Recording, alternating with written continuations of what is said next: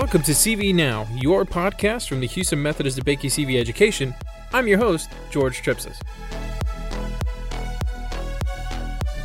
As social distancing has become our new normal during the COVID-19 pandemic, the use of telemedicine has skyrocketed across the world, with physicians using it to both safely manage COVID patients with minimal contact and care for a variety of patients without requiring them to come into visits in person. However, adopting a new technology is not always straightforward. The pandemic has greatly accelerated the process. The key driver was making this easy for the patient, easy for our office staff, and easy for our physician, because if it's not easy, it's not going to work. And I think it was really critical that we stressed over and over that we don't expect our physicians to be IT experts. They need to be medical experts. And this is a tool for them to use like a keyboard, not something that needs to get in the way of the care. Today, we're bringing together a group of cardiologists from around the United States to discuss barriers and solutions to quickly implementing telehealth in their institutions and the future of telemedicine beyond COVID-19. Dr. Ahmed Solomon is a preventative cardiologist and associate medical director of Houston Methodist DeBakey Cardiovascular Associates. He's joined by cardiologist Dr. Heba Wasif from the Cleveland Clinic and Dr. William Downey from Sanger Heart and Vascular Institute in Charlotte, North Carolina. Hello, and welcome to the Houston Methodist Heart and Vascular Tele-CV Education Series revolving around digital health and telemedicine. My name's Ahmed Solomon. I'm a cardiologist here at Houston Methodist. Over the last few months, as we have been living through the COVID-19 crisis, a major pandemic that changed the world in what feels like an overnight storm, many things changed dramatically, including our communication with our patients, as well as management paradigms. These continue to evolve in a very quick way. Clearly, the world went virtual overnight. It was interesting to see that many learned and adopted very quickly what some of us have been advocating for many years. The value of telemedicine is well demonstrated nowadays. This is not limited to the practice of medicine, but also to the practice of cardiovascular disease. Those of us that have been practicing and trying to advance telemedicine for a while will tell you how an uphill battle it has been. This COVID-19 pandemic was a great opportunity to open doors that have been locked for a very long time. And here we are.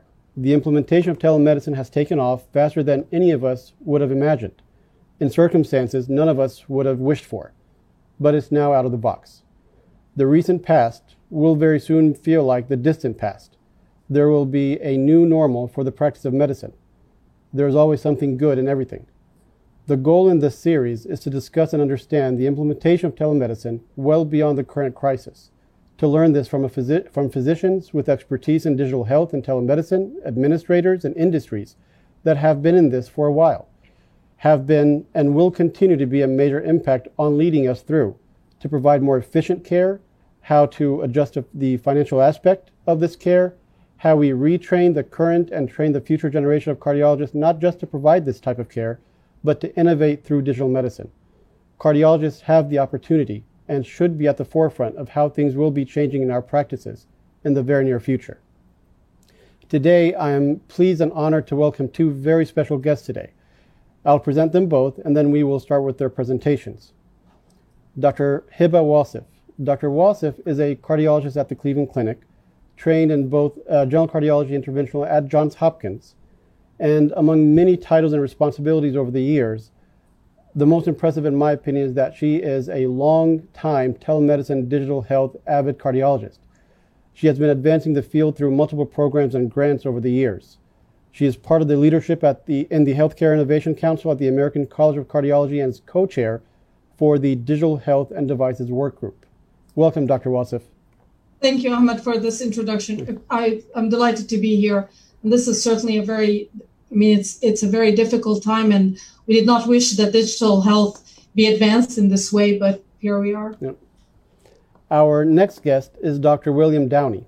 Dr. Downey is a cardiologist in a very beautiful part of the country, in my opinion, at Sanger Heart and Vascular Institute in Charlotte, North Carolina. Trained in both cardiology and interventional at Mass General. Among his many titles and responsibilities, he is the Vice Chair, Quality and Care Transformation and Medical Director at Sanger Heart and Vascular.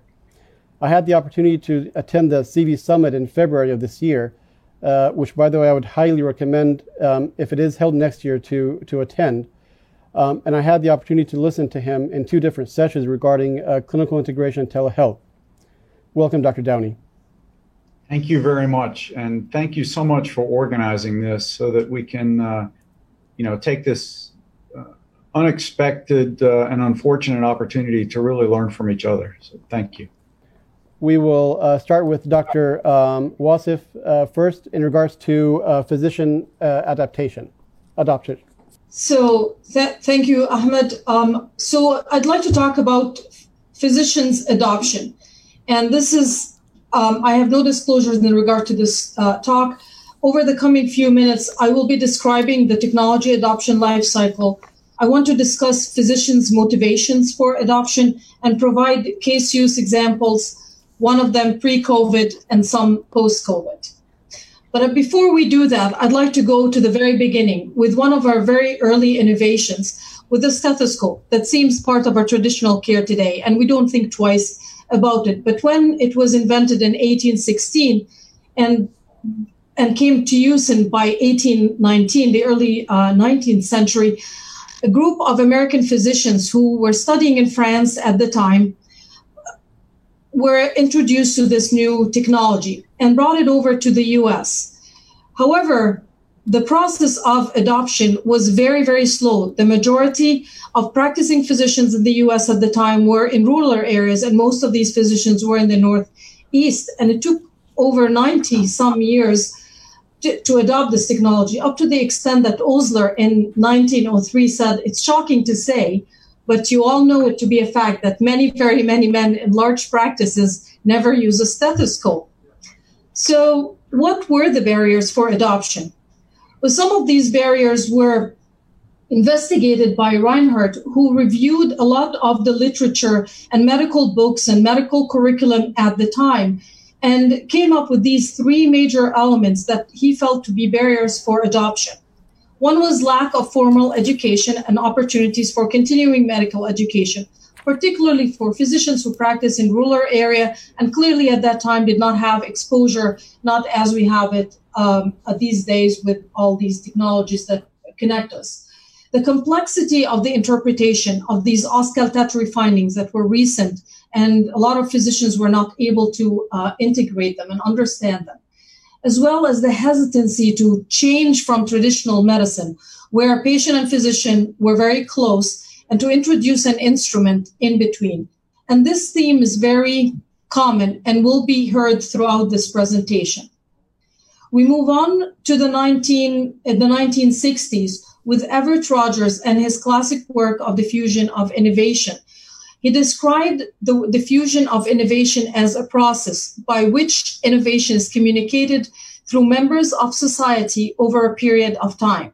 And those members were described in a bell-shaped distribution. And as we can see, it seems very familiar. We can even put names on some of these categories. So it ranges from the innovators, who are highly motivated, very resourceful individuals, risk takers, the early adopters that have similar qualities as the innovators, but the difference is that they have leadership qualities. They're capable of creating change. They can move things along and propagate the innovation. The early majority, somewhat pragmatic, somewhat reserved, but are willing to adopt if you provide them with a service or a technique that provides value to them. And the late majority will follow with the early majority. And of course, we end up with the laggards who will never change, regardless of whatever you produce to them. So those are the individuals in this adoption cycle. But what about the different factors that affect adoption? We always talk about implementation, but we don't talk about adoption, where adoption is part of any implementation process. And this work from Jennifer Wisdom et al. Reviewed and had an intensive review of the literature and different frameworks in regards to implementation of innovation, and came up with this very complex construct and framework, which is multi-layered, as we can see for the factors that impact adoption: external factors, organizational factors, factors related to the innovation process, the innovation itself. And I'd like to focus on the individual factors. What motivates individuals? What makes them ready for change and the capacity to adopt? And it's understanding these factors that would allow us to cross the chasm from the early adopters to the early majority and move on with our innovation. So this question is like, what motivates physicians? So the AMA asked that question twice, in 2016 and 2019. And the question was in regards to a very broad spectrum of digital tools. Some of them are very familiar to us: remote monitoring for efficiency, meaning blood pressure monitoring, ambulatory blood pressure monitoring, apps and devices for chronic disease management, clinical support systems, also for chronic disease management, patient engagement, and telehealth, which is the hero in this conversation. Point of care flow enhancement, communication among physicians, and consumer access to clinical data such as MyChart and so forth. And with this very broad clinical, digital clinical tools, they ask that question: what motivates physicians to use these digital tools? And clearly the number one factor that motivates physicians, because this was a mixture between primary care physicians as well as specialists, it was efficiency. It had to improve efficiency. Secondly, it increased safety, improves diagnostic ability, reduced burnout, particularly for younger individuals as well as women, improved patients' adherence and its convenience, and it also maintained the patient-physician relationship, the traditional relationship that we've talked about. So what were the requirements to adopt these digital tools? And some of these themes are familiar to us: that it be covered by malpractice insurance, integrated into the EMR. Reimbursement, interestingly, was not a priority in this particular survey. Also, additional factors, some factors related to the individual, that it be as good as traditional care, that it's safe, and it's simple, does not require any special training. And from there, I moved from my own experience at the Cleveland Clinic, where some of these factors were mitigated, such as coverage by malpractice insurance, a semi-integration in the EMR record, and that's pre-COVID. The reimbursement was primarily out of pocket. And in spite of that, and in spite of the exponential growth of our digital health visits across the enterprise from 2014 to 2019, only 20% of providers accounted for 85% of virtual visits.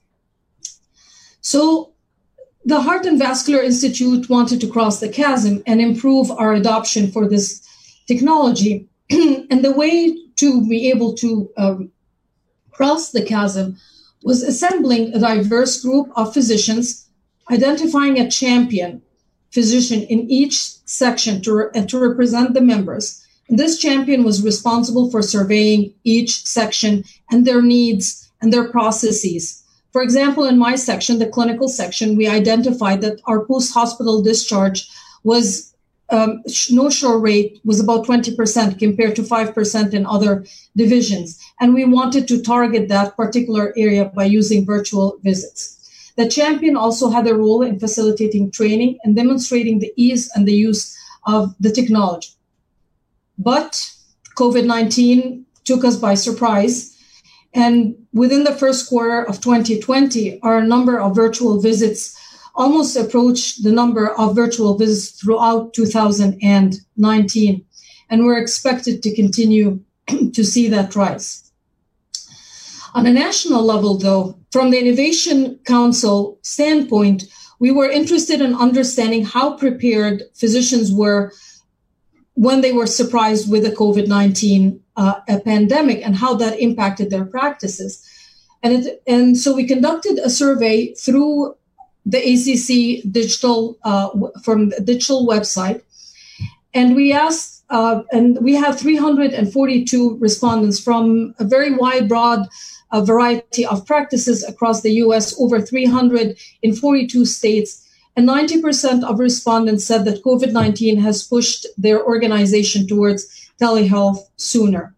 And only about 14% were using telehealth previously. And that was not much different from the national average, where in the AMA survey, about 28% were using it. And physicians adopted very quickly. They were willing to provide the services in any way, shape, or form, whether it was integrated in the EMR or not integrated in the EMR, as well as how they would provide the service, whether it's from home or from the office, from a laptop, from a desktop, from a smartphone, in any form. And there was a wide spectrum of which digital tool was to be used. And of course, we talk about barriers, and barriers were asked during the survey, and reimbursement was the number one barrier for not advancing with telehealth adoption. Some of the comments that we have heard was liability. Physicians were concerned about outcomes. At the same time, also the concern about bonding and trust that needs to be established and is better established through a face-to-face visit, traditional care coming up again. So where do we move from here? And as Ahmed had mentioned, training. I think it's very important to proceed with telehealth training in our medical schools, which is already happening. And at least 60% of medical school are providing some form of introduction to telemedicine across the US. So the take-home messages from reviewing all these case uses and so forth, that adoption is not a top-down process. Physicians want to be involved. They've always wanted to be involved. Respondents, over 90% said they wanted to be involved. To underline the motivating factors and the barriers for us to be able to overcome the chasms, identifying a clinical champion to assist in the process, medical school education, and hopefully not waiting for the next pandemic to promote innovation. Thank you very much, Dr. Wasif. I think it's clear that physicians that thought in the past that they would not want to do this or really cannot do this found out very quickly that they can, and they actually do want to do this. So Dr. Downey will discuss with us and explain to us what his practice went through over the last few months. Dr. Downey. Wonderful. Thank you. And thank you again for organizing this. So we were in a fairly different place. First, a little bit about Sanger Heart and Vascular Institute. We're 37 practices encompassing adult and pediatric cardiology with cardiac surgery and vascular surgery, as well as pediatric cardiac surgery, comprising about 300,000 visits a year among more than 220 providers. And prior to March 15th, more than 99% of our visits were face-to-face. We had some very rare telephone visits in our heart failure clinics post-discharge, but it was very close to 100% face-to-face visits. As COVID came, we realized we had a problem. We've got 300,000 annual visits that are going to should get shut off for the safety of our system and for the safety of our patients, recognizing the extraordinary mortality rate for the 80-year-old patient with heart failure who might get COVID in our waiting room. We realized we had to change something essentially overnight. We began working on a telehealth strategy on a Monday afternoon, had it in trials by Friday with one platform, early trials with one provider, and some education and working on standing things up.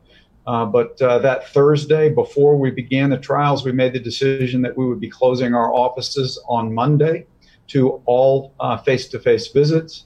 So we basically had from less than 7 days of total, less than seven total days to transition from 100% face-to-face to 100% not face-to-face. And it's remarkable how quickly you can change when you say you're closing down your traditional way of doing it. Things that supported that were, one, we confirmed that our liability coverage carried us through both telephone and video visits, so there wasn't a liability issue. As we all felt the waves of regulatory changes, but the regulatory apparatus of CMS and our other commercial payers was evolving very rapidly. For us, in the middle of that week, Blue Cross Blue Shield said that they would establish pay parity for both telephone visits and video visits with face-to-face visits, meaning at least for one of our major payers that became a non-issue.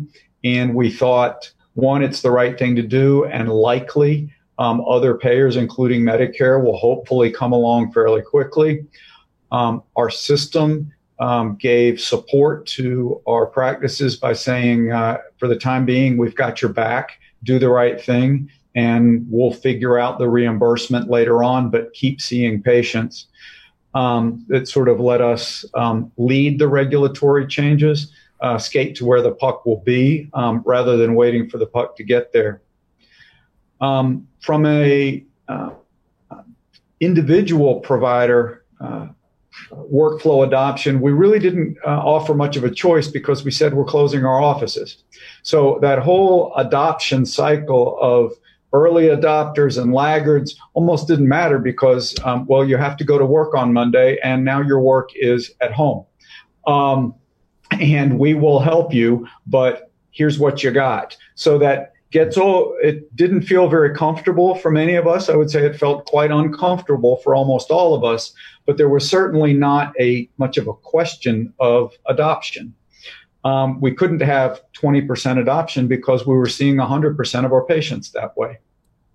But incumbent upon us leaders was to actually make that feasible, to simply say, we're closing your office, you have to do something different, and that something different doesn't provide a platform on which to provide the quality and efficiency of care that you're used to providing, would be, criminally irresponsible, to be honest. So we spent, and a small team spent a lot of hours,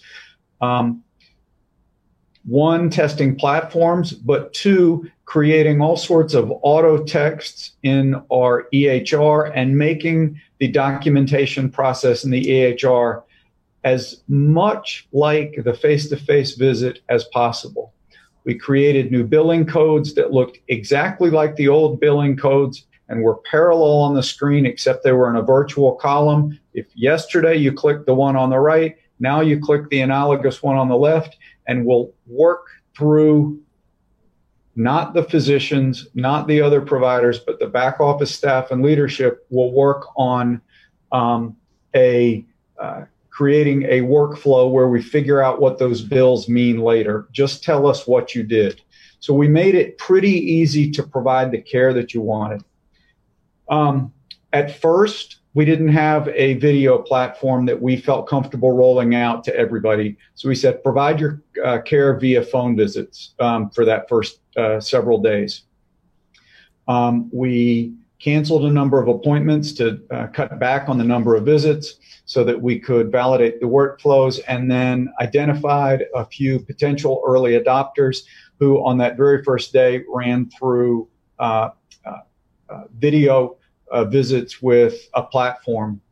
By 2:00 in the afternoon on that first day, it was apparent that the platform that our system had used for urgent care and seemed like the one we already owned and the best thing to use was simply not going to work for our patients. It was actually just fine from a provider viewpoint, but for our office assistants, getting our patients set up on the platform via email with our office assistants now working from home, the patients with varying degrees of technical savvy, as all ours do, and frankly, our office assistants with essentially no prior coaching on how to coach the patient through the process, we realized that our current platform was just too cumbersome to get the adoption that we needed from patients.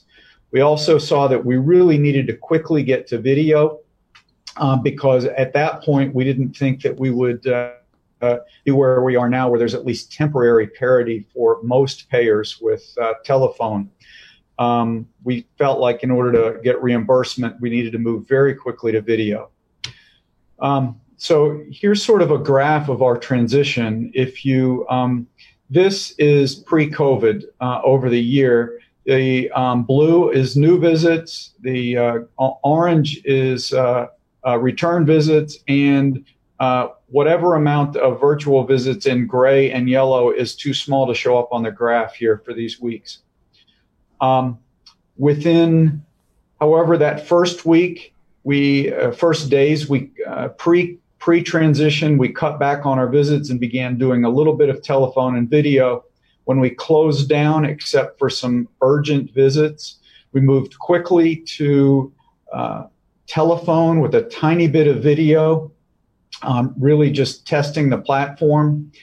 But in doing so, maintained over 45% of our total expected volume on a weekly basis, which we thought was pretty good. And then over time, added video so that now of our total total visits, video is now more than 50% as of last week. There are still a sizable number of telephone visits and a few face-to-face visits, which are beginning to grow back as the local guidance on businesses opening and is loosening a bit. But this was really our very rapid adoption of a telephone followed by video approaches. Really for us, the key driver was making this easy for the patient, easy for our office staff, and easy for our physician, because if it's not easy, it's not going to work. And I think it was really critical that we stressed over and over that we don't expect our physicians to be IT experts. They need to be medical experts. And this is a tool for them to use like a keyboard, not something that needs to get in the way of the care. And we worked really hard to make that come as true as possible, though in a rapid transition, clearly there are hurdles, and we tripped on a number of those hurdles. But at the end of the day, we simply got to a decision tree where our office assistants could call the patient, say, do you have a smartphone or a computer that has a camera on it? If the answer is no, you get a phone visit. If the answer is yes, we give you a video visit. We moved fairly quickly to doxy.me as an easy button for us where you can send the patient a text. All they have to do is receive a text and click on it, and they are good to go. I think there are other platforms that work equally well. That's simply one that we arrived at that has worked well for us in this rapidly evolving environment. I think there's been an incredible amount of innovation by a lot of these companies that's been really helpful to us. And who knows if the platform we're using today will be the platform we use in 3 months. Our current workflow is then such that now 30 minutes prior to the appointment, our medical assistant calls the patient, does the medication reconciliation, asks the patient to check their own vitals if they have the capability of doing so, and confirms that the patient is in the provider's virtual waiting room, so that then I come up and the medications are already done and the vitals are already done just as they would if the patient were in the room. I do the video visit, document off to the side. This is not integrated into our EHR. It's through a web browser that we put up on a separate screen from our EHR, but has worked relatively well. It was, we have felt like being HIPAA compliant was important. I realize that for the time being, those regulations have been relaxed, which has helped enormously. But we don't expect that laxity to stay for the long term. And to the extent possible, we wanted to quickly get to something that was HIPAA compliant and could be relatively stable for us if possible. So the platform we've chosen is, and what was really, we discovered very quickly is our patients at least struggled with opening links out of email. They got confused about which email it was going to, and it turned out to be more cumbersome than I would have expected. But the text link works very well, and the scripting we've given our office assistants is to tell our patients to ask them, do you FaceTime with your grandkids? Well, this is pretty much like FaceTime. If you can do that, you got this. And that, instead of talking about virtual visits, if you talk about FaceTime, people relax a lot and it works much better. One of the nice things we've liked about the platform we're using, and I think others do this as well, is you can have multi-party video calls so that you can actually have patient and their family who themselves aren't in the same place, but to have difficult conversations about procedures, end-of-life care. You can have everybody on one call, and I think the communication it can be outstanding. In addition, you can share your screen, and so we've each created a number of diagrams and things like that, where I think actually my patient education may be better than it is with the poor drawings I often do in the patient room face-to-face. Here I can use my mouse on some documents I've made for PowerPoints or other reasons, for example, my last case today, showing them what a PFO is and how we would talk about closing it, at least as well as I do face-to-face. Again, we talked about really trying to make it easy as possible so that using our standard office note that everybody's used to using, we needed to have some legalese in there. So we created auto text that said that the patient consented, that we did what we were supposed to do, that we're licensed in the state where the patient was, et cetera, and then documented the time. But this was really, we don't expect the providers to know this. We just created an auto text and said, fill in these 2 blanks and you're good to go. We also created these new internal codes for our visits so that we could then on the back end crosswalk to figure out, you don't need to stay with the changing policies of payment. Instead, you click on something that looks like the code you're used to clicking on for a given office visit. We'll figure out later what bucket it's going to fall into for a given payer. In short, telling our providers, you provide the care that is your job to provide. We'll try and make the technology a facilitator of that, not a burden to that. And I think thus far it's worked pretty well. I put up here some patient feedback because one of the things we did was put in extra patient assessments and provider assessments so that we got, overwhelmingly people have been thankful that it was safe. But also I've heard multiple people saying they never want to go back, including patients would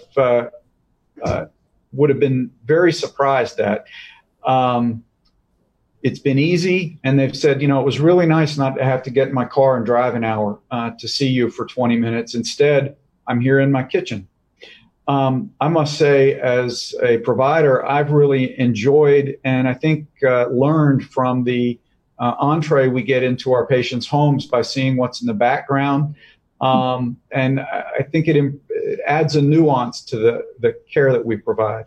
So I think, there are some silver linings in these clouds. There will be, more difficult transitions to come. I don't think we are at the final place for this. I think we clearly have more road to go to a place where we are 100% video. But I think there is zero question that this will be a lasting part of the care provided when we did none of this on March 15th. I think that probably sets up a hopefully is a good opportunity for a conversation. And I'm really interested in what other people have learned, barriers they've seen, how they've gotten around those barriers, et cetera. I think one other piece I wanted to share is training 222 providers simultaneously when they're all at home is not so easy. And one of the things we did to get around that was rapidly produce training videos in PowerPoint that we pushed out, and they showed click on this, very simple, less than 5-minute videos that you could watch and teach yourself how to do it. That was also not something we had rolled out previously. Our IT people would take months to come out with videos and this and that. Instead, us doctors put them together with a few administrative staff. We're not going to win any Academy Awards, but they got the job done. Thank you very much, Dr. Downey. Actually, that is very similar to my experience also. I finished fellowship in 2018, and then I started telemedicine a few months after I started practice. I also trained here at Houston Methodist. And I remember for the last year or so, it's been trying to get people to at least try a few visits via virtual care or telemedicine or so forth. And then just out of nowhere, spring break came along, and it was, where are we? We need to do everybody. And by the end of the week, everybody's on board just out of nowhere. It's interesting how, and then now when you talk to any of my colleagues right now, they love it. And they're very comfortable doing it, and they feel that it's a lot more efficient in most cases. Obviously, it's not in 100% cases, but in most cases it is. So, Dr. Wassef, if you don't mind me asking, in regards to physician adoption, there's always a question about patient culture. So this is a culture change for physicians, but it's also a culture change for patients. I'll tell you, over the last year and a half since I've been working doing telemedicine, and it was cash pay, so most of the patients that did not want to do telemedicine was because of the payment. Again, it's almost less than 10%, but some of them were like, why would I come in? Why would I do this virtually? How is it that you would not examine me, and how would that you provide me care? What do you see in regards to tools to help patients understand that this is a culture change, but we're still offering or able to provide you good medical care? I think in my experience, I didn't encounter that, because initially before COVID-19, I didn't feel that patients were resistant to it. It's all about the proper patient selection. Yeah. Who would you have for telehealth? Who would be able to use the telehealth?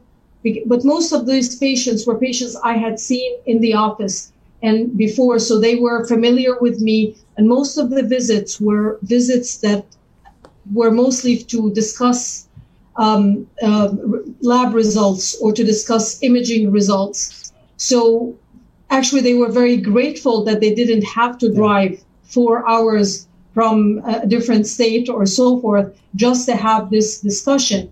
So I think if patients understand that what the purpose of the visit and the objectives of the visit are clear to them, they're happy to stay in their own homes. They don't want to drive 4 hours. And even if you're in an urban area, they don't want to be like struggling to find parking and so forth. So I think understanding what the visit is about, because sometimes even in the office, they ask like, I'm not sure why I'm here. They need to know why they're there. And post-COVID, I actually also found that patients were very grateful. They were very happy to have a physician talk to them, and that they're able to discuss their problem with them.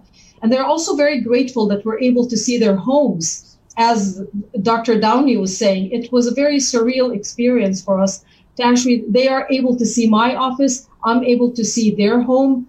It was much easier for me to, go over their medication. If they were not sure about the medication, they would go and get their medications, and they would show me on the screen, and we would do the medication reconciliation and verify it.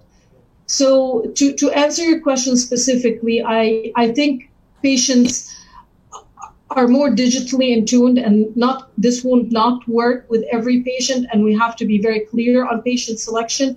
And we also have to be quite clear why we're doing the visit. Like, why am I doing this? Clearly with COVID-19, nobody wanted to come into the office, but post-COVID-19, the purpose of the visit has to be clear. And there is value there, much more than the physical exam. A lot of times it's the history that we get from the patient that really matters, because you're ordering a lot of tests. You're getting an echo, you're getting an MRI. There are other tests that would assist your physical examination. And I think in the future, our visits are not just going to be without a semi-examination. There will be other tools. The enhanced visit will probably take place. There will be sensors. There may be some facial recognitions. There'll be other tools to assist, to improve the quality of the platforms in the future. I agree. That's what I was doing for the last year and a half. Was at the end of the initial visit, I would tell a patient, so we are going to do, for example, an echocardiogram. We're going to do a treadmill stress test. And by the way, we offer virtual visits so that you'd be able to, from home or from work. And I had even patients who were in their car, and they would stop somewhere, and then we would, Well, actually, a couple of them were on the highway, but it turns out they were their passenger, not the driver. So I'm like, okay, that's fine. But it's, again, it goes back to efficiency and simplicity of the technology in of itself. Dr. Downey, so when you were showing your numbers, you had almost about 300,000 visits a year or so forth, 60+% were Medicare. What do you anticipate?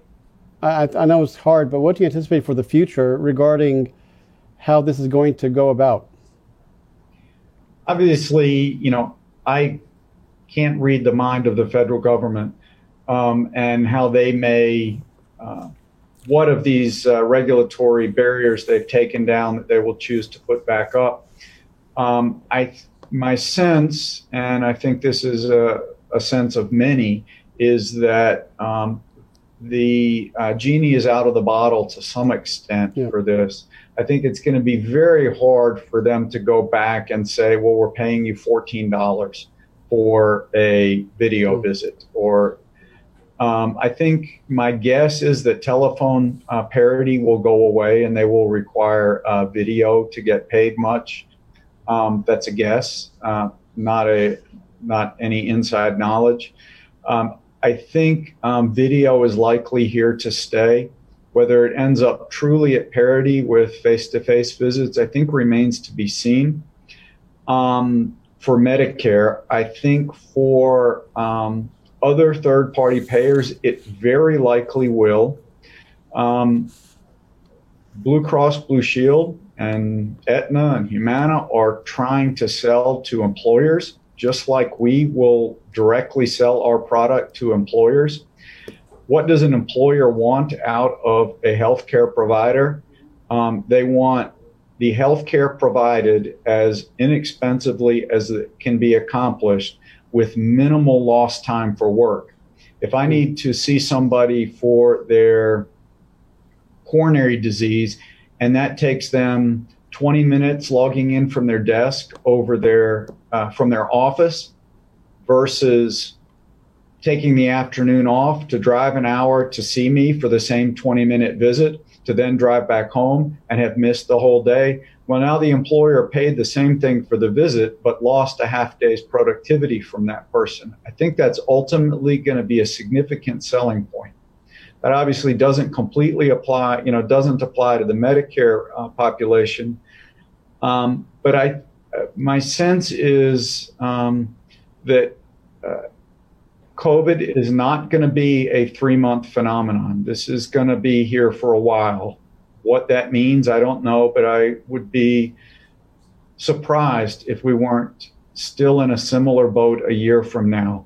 That means we'll be 14 months plus into an environment where the safe thing to do is virtual visits. Once the field has moved that far and patients are used to doing it for 14 months, it's very hard to see it going totally backwards. I'd be interested to know what others think. I agree with you, Dr. Downey. I don't think we're going to just reset the button to pre-March 17th or March 6th when the law was passed.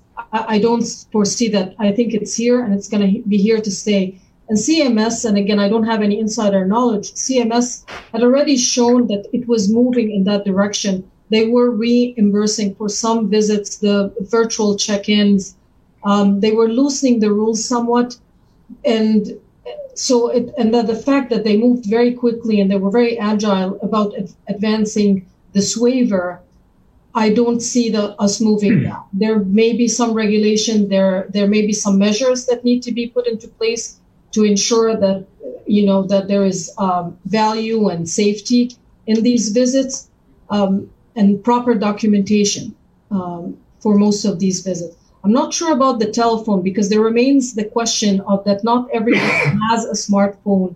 There are a lot of disparities and it's been accentuated, or patients who don't have broadband, rural areas that don't have broadband. So the phone, I have a feeling that may stay, but of course we don't know. And we may be in this for the long haul. It may be a couple more years before we even know where we move.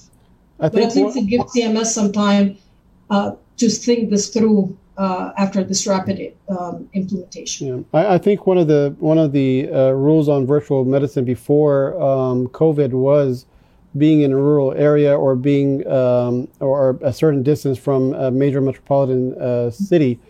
I anticipate that the telephone visit may require something of that sort. I don't know how they would be enforcing that or how they would be evaluating that, but it's clear that there is definitely a disparity, socioeconomically at least. We've even seen it in education at this point in regards to the availability of broadband internet access. So let me ask a couple of questions that we have. I am in private practice, and how do I implement telemedicine if I'm not a part of a major or large institution? I would say at least the platform we use is actually not made for a major organization. They are, it is an individual provider contract. We just did 222 individual links, and it's a I think $35 a month subscription. Anybody can do it. It literally, you sign up online. It's easier than buying a pair of socks on Amazon. And I agree. I mean, it's not cumbersome as implementing the EMR, which is very costly. There are many different platforms. I think the key is that these platforms are HIPAA compliant. I think that's the key. If it's a HIPAA compliant platform, that's what you want to invest in. You don't want to invest in something that's not HIPAA compliant, because if they're going to loosen, if any rule will be enforced, it'll probably be the HIPAA compliance. And I think many of these platforms are a month-to-month subscription that is, a trivial amount of money in the grand scheme of things. But the fact that it's month-to-month means that if you make a mistake or something better comes along, you're not married to anything. It's just a website you visited and paid a subscription. That's frankly, less than the cost of your newspaper. Another question that came up is, what would I not use telemedicine for? I mean, before COVID-19, I would say end-of-life decisions, difficult discussions I would have never had to do over telemedicine, and it would not be my practice. Under the lockdown situation, we've had to have discussions over the internet. So the rules depend, what can and cannot be discussed depends on the situation. If it's a difficult discussion that you want the patient to be there with their family, and you feel that it needs to be face-to-face, then it has to be face-to-face. But if you feel that it can be done on the internet, then that would be adequate. I think it's end-of-life decisions, difficult decisions, multiple, like talking to somebody about their 5th surgery that they need. I find it very difficult to discuss over a platform. But under the situation, we've had discussions. I think the other piece is where there really is a critical physical exam component. They can't be substituted. There frankly aren't that many of those. I think vascular medicine, being able to feel pulse is important. On the other hand, it can be arranged that you get some testing ahead of time and make that portion of the physical exam relatively irrelevant. I think, the patient, it could lead to some increased testing. For example, the murmur that you might have left, but you get an echo because you can't hear it, but it was referred to you for the murmur. A little bit, to be honest, the majority of those patients are going to come to you with an echo for their murmur, not this is just a patient with a murmur. So I think the liabilities there of excess testing are modest, though non-zero. For me, the bigger one is one, the relationships and difficult conversations that Dr. Wasif spoke of. And then two, if they're coming in for a test anyway, if they're coming into my office for the echo today, well, probably I just to see you while you're here, rather than you drive home and me talk to you virtually tomorrow. I think a lot of the in-person visits we've done have been, well, shoot, you're already exposed in the same office. I might as well meet you there as opposed to hiding 10 feet away in my office. And the other thing is that if it's a condition that I'm not able to diagnose through a telemedicine, and that has happened with a few patients, you try to troubleshoot during that visit, and they come to your office as soon as it's possible. As a matter of fact, that happened a couple of times where patients with particularly shortness of breath, they're not able to assess their volume status. You're not sure what is going on. And those patients, I eventually had to bring them into the office to examine them. So another question, which I think many physicians are finding out very quickly, burnout, physician burnout in regards to outpatient care and so forth. What are your thoughts about burnout? Clinical burnout from physician standpoint? I think the burnout comes from the excessive messages and the EMR, and you spend your majority of the time in clinic, first documentation, and then you spend the rest of the week trying to answer questions and respond to the EMR message. That's part of where the burnout comes. And I think part of it as well is sometimes the lack of efficiencies in our clinic, the flows. Some things don't flow very well and so forth.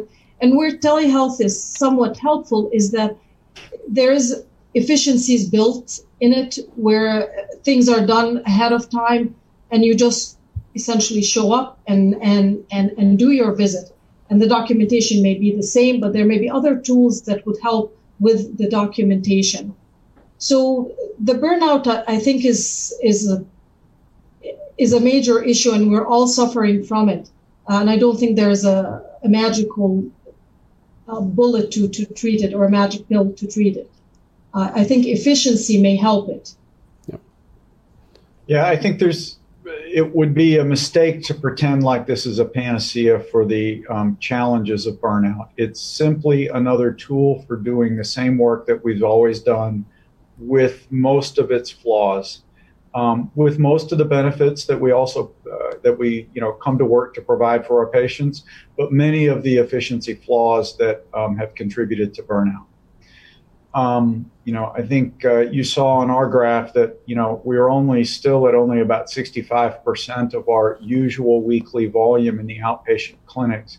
The reason for that is recognizing the challenges of this transition as we've switched our follow-up visits from being 15 minutes to being 30 minutes. And we've kept our new patient visits at 30 minutes. You still work the same number of hours, but you're only getting about 2/3 of the patients in a given day. That helps with burnout, but ultimately leads to only 2/3 of the visits across the week. That was, I think, an important thing to do to facilitate adoption and help people get over the hump. but I shouldn't pretend like it's a panacea for burnout. And now, with that said, I've had a couple of providers say, you know what, I had clinic today, and I did it from my back porch via video, and it sure was kind of nice being at home with my wife and doing it from my back porch instead of in a windowless office. Mm-hmm. I don't know that that'll really last, but if that were one day a month, I think that actually helps a little bit. But it by no means is this a panacea.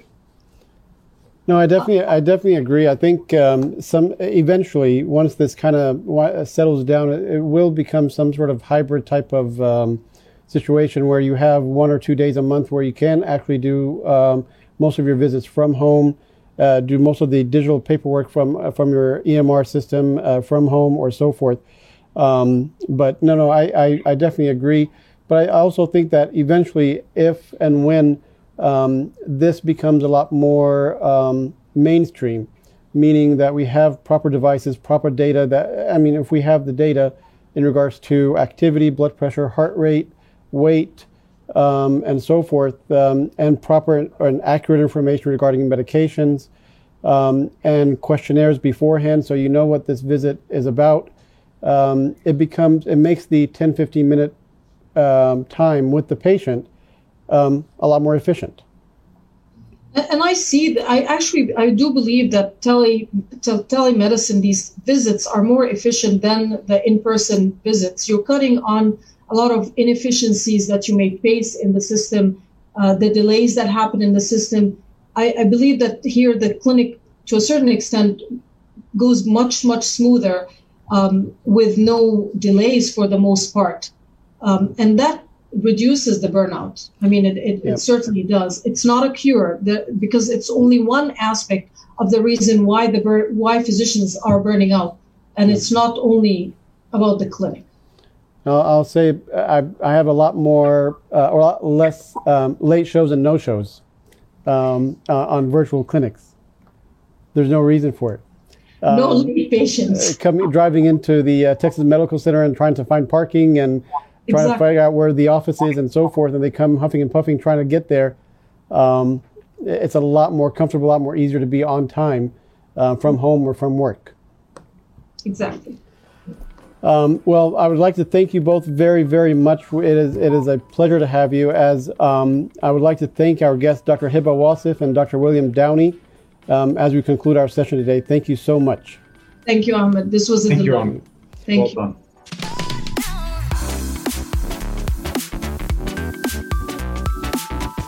And that's our show today. Thank you for joining us. We'd love to hear your thoughts and experiences on telemedicine in and beyond the COVID-19 pandemic.